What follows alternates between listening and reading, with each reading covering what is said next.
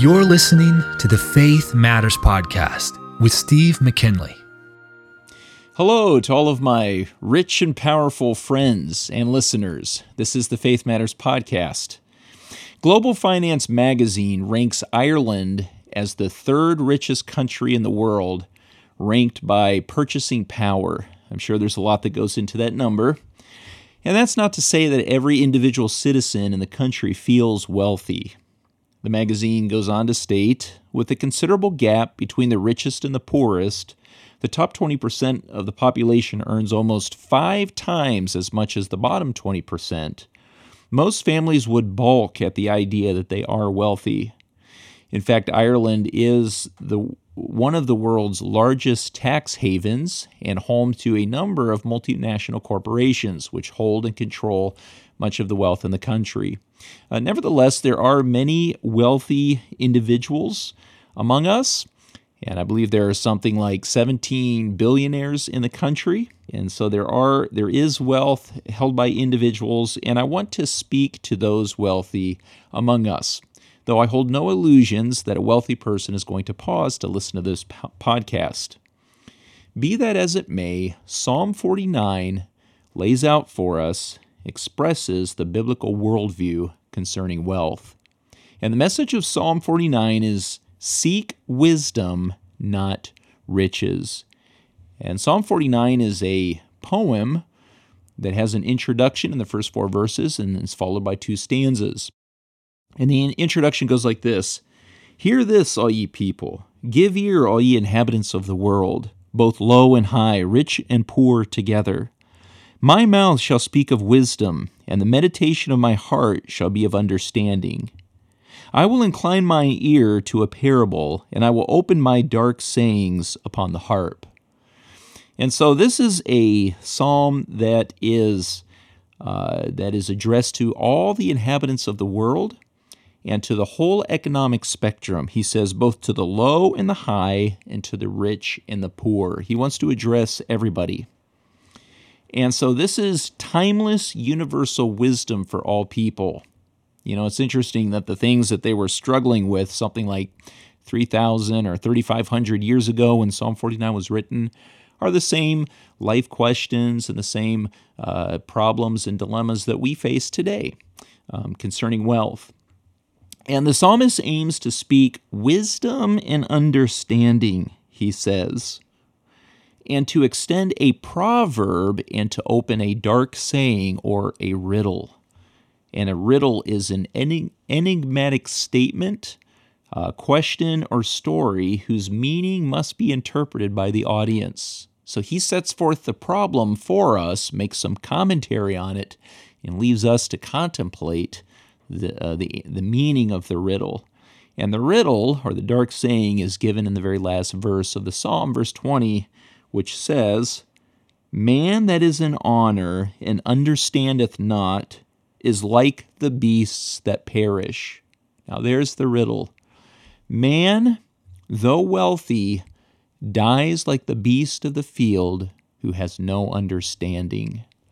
So how is it that a man in all of his glory and clout and wealth that he has and all of the wisdom that he's accrued through the experience of life can die and be no different from the cow or the sheep that dies out in the field and leaves this life with nothing? And so this is the contemplation of the psalmist here. And indeed, we can contemplate this dilemma for us today. And so it's phrased like this. Here's the first stanza, verses 5 through 12. And verse 5 says, Wherefore should I fear in the days of evil, when the iniquity of my heels shall compass me about? And so the psalmist sets forth the dilemma of, why should I fear in the day of evil? That's the common dilemma that we all have to come to terms with. The days of evil is the uncertain future. It's old age. It's an untimely death. It's a time of reckoning. It's something that everybody in their lifetime thinks about. What is to become of me after death when I die? These days of evil, as it were. And then when you have an awareness of dying in your iniquity or sin, as the psalmist contemplates here, it leads to the prospect of redemption, and further to the means of redemption. And so I'm sure everybody in their lifetime, whether poor or rich, contemplates what's going to come of me in the afterlife. What will happen to me? How will I be treated? And what will God think of me? Will God accept me in the afterlife? And he says in verse 6, "They that trust in their wealth and boast themselves in the multitude of their riches, none of them can by any means redeem his brother, nor give to God a ransom for him. For the redemption of their soul is precious, and it ceaseth forever, that he should still live forever and not see corruption. For he seeth that wise men die, likewise the fool and the brutish person, and leave their wealth to others.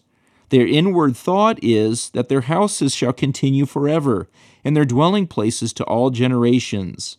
They call their lands after their own names. Nevertheless, man being in honor abideth not. He is like the beasts that perish." And so he says here that basically, he says in verse 6, the wealthy trust in their wealth and boast themselves in the multitude of their riches. There's something about the wealthy, that the wealthy have this implicit assumption that somehow they're going to fare better than everyone else in the afterlife because of their present earthly wealth and status. The wealthy just have this status, and people look up to them, and people treat them differently because of the wealth that they hold. And their clout in this life, the wealth that they had, it purchased for them favor, purchases high standing and comfort, vast lands in this life. And then, yet their lack of understanding leads them to believe it will aid them in the next life. And so they have this idea that because they've been accepted by people, because they have such clout in this life, somehow they have a leg up in the next life. And so rich people have a tendency to trust in their wealth. And that's the false thinking that the psalmist is looking to address here. And he addresses that in verse 7, and he says, "None of them can by any means redeem his brother, nor give to God a ransom for him." And so a ransom is buying back. Redeeming is buying back. It is basically purchasing the slave back from the slave market, and that was the ancient meaning of the word redeem, and it's the same idea when we think of redemption today. And he says no one can, a rich person cannot even redeem his brother or his friend with his riches, let alone himself. And so in terms of the afterlife, a rich man's riches are completely useless and meaningless. Material wealth could redeem a slave in the ancient world, but it becomes meaningless or nothingness to secure immortality. And so for rich people who tend to rely and trust in some way on their riches, rich people are to know that their riches mean nothing in terms of the redemption of their souls and in terms of the afterlife. And we see that the value of the soul is beyond comparison. Here in verse 8, "For the redemption of their soul is precious, and it ceaseth forever." And so the redemption of the soul is precious. The value of the soul is much too high for anything in this world to redeem it. And Jesus said in Matthew 16, verse 26, "For what is a man profited if he shall gain the whole world and lose his own soul? Or what shall a man give in exchange for his soul? There's nothing that a man can give in exchange for his own soul. If he could, he would give everything for his soul because it's so precious.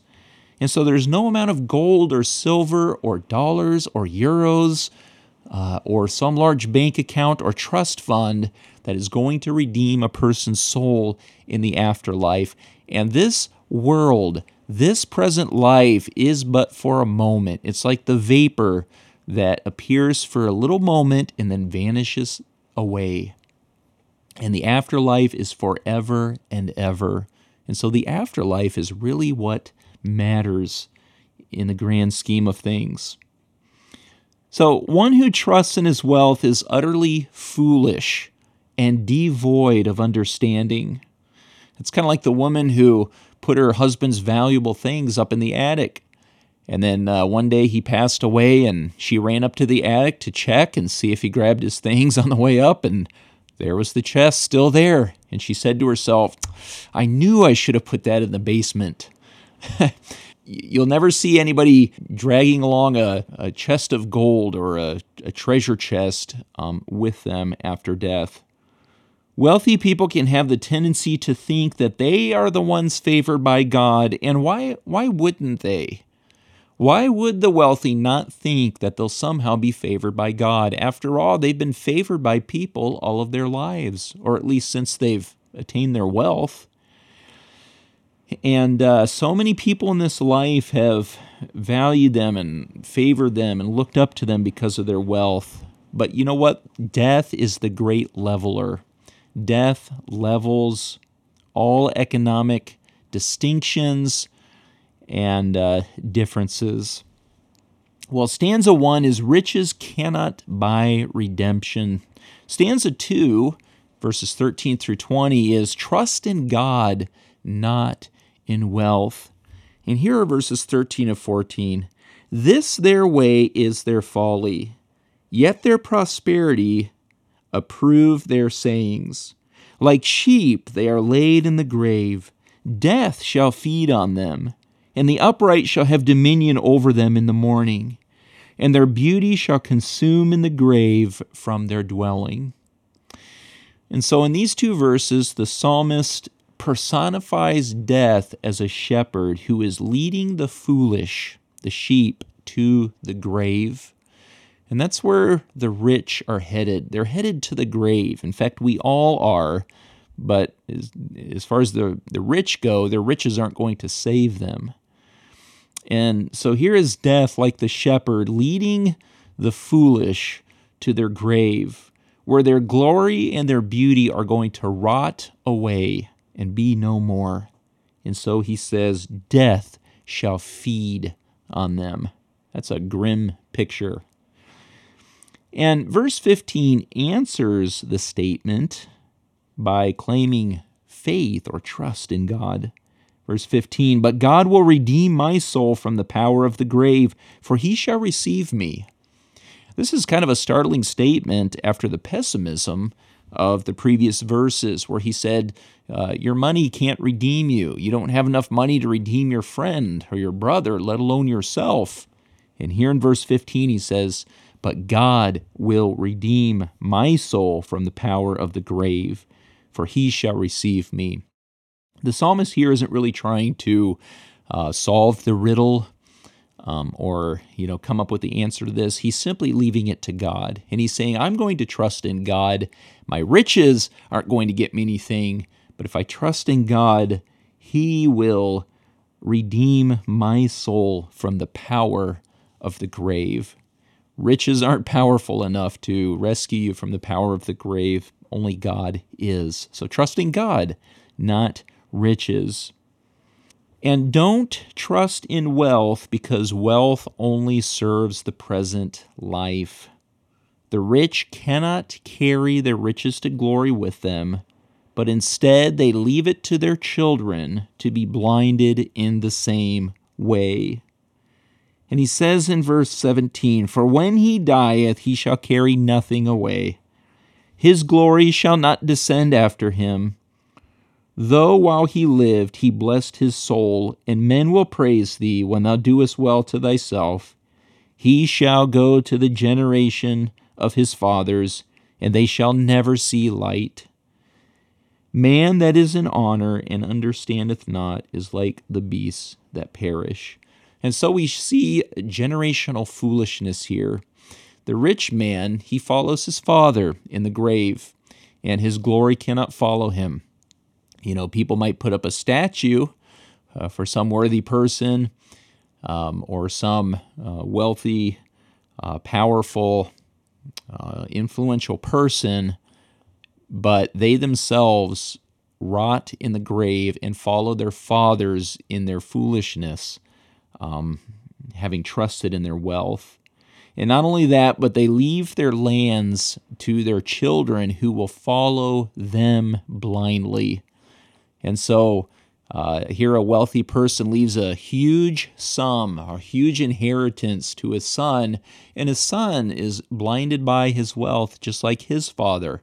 And so there's this generational foolishness that goes along with having wealth, and generation after generation, people go down into the grave in ignorance, having trusted their wealth. But all of them meet the same grim demise. They shall never see light. And sadly, so many wealthy people in our world today are going to go down into the grave and never see light. They had their day, they had their best life here on this earth, and there's no light waiting for them on the other side. So here's the conclusion of the matter. Everyone is going to die, even the wealthy who unwisely trust in their riches. Don't think that a wealthy person doesn't sit around and contemplate their demise. They do, because they're going to die the same way as every poor person who dies in their poverty, and all their wealth that they've accumulated can do nothing to alleviate that. Therefore, do not put your trust in wealth. Do not fear death, but trust in God. So don't trust in your wealth, rather trust in God. And if this psalm teaches us anything, it teaches us not to seek wealth, but to seek after wisdom. And we have wisdom right here in this Bible. This is the place to find wisdom for this life and wisdom for the next life. Let me read for you Proverbs 2, verses 1 through 8. This is wisdom crying out, "My son, if thou wilt receive my words and hide my commandments with thee, so that thou incline thine ear unto wisdom and apply thine heart to understanding. Yea, if thou criest after knowledge and liftest up thy voice for understanding, if thou seekest her as silver and searchest for her as for hid treasure, then shalt thou understand the fear of the Lord and find the knowledge of God. For the Lord giveth wisdom. Out of his mouth cometh knowledge and understanding. He layeth up sound wisdom for the righteous. He is a buckler to them that walk uprightly. He keepeth the paths of judgment and preserveth the way of his saints. Then shalt thou understand righteousness and judgment and equity, yea, every good path." And so seek after wisdom, because in death your riches are meaningless. They serve you only in this life. Jesus said, "It is easier for a camel to go through the eye of a needle than for a rich man to enter into the kingdom of God," because they're trusting in their wealth rather than in God. But he went on to say, "With men this is impossible, but with God all things are possible." And so God is able to change the heart of a rich man to turn his trust from his riches and to God and his Son, Jesus Christ. So what are you trusting in?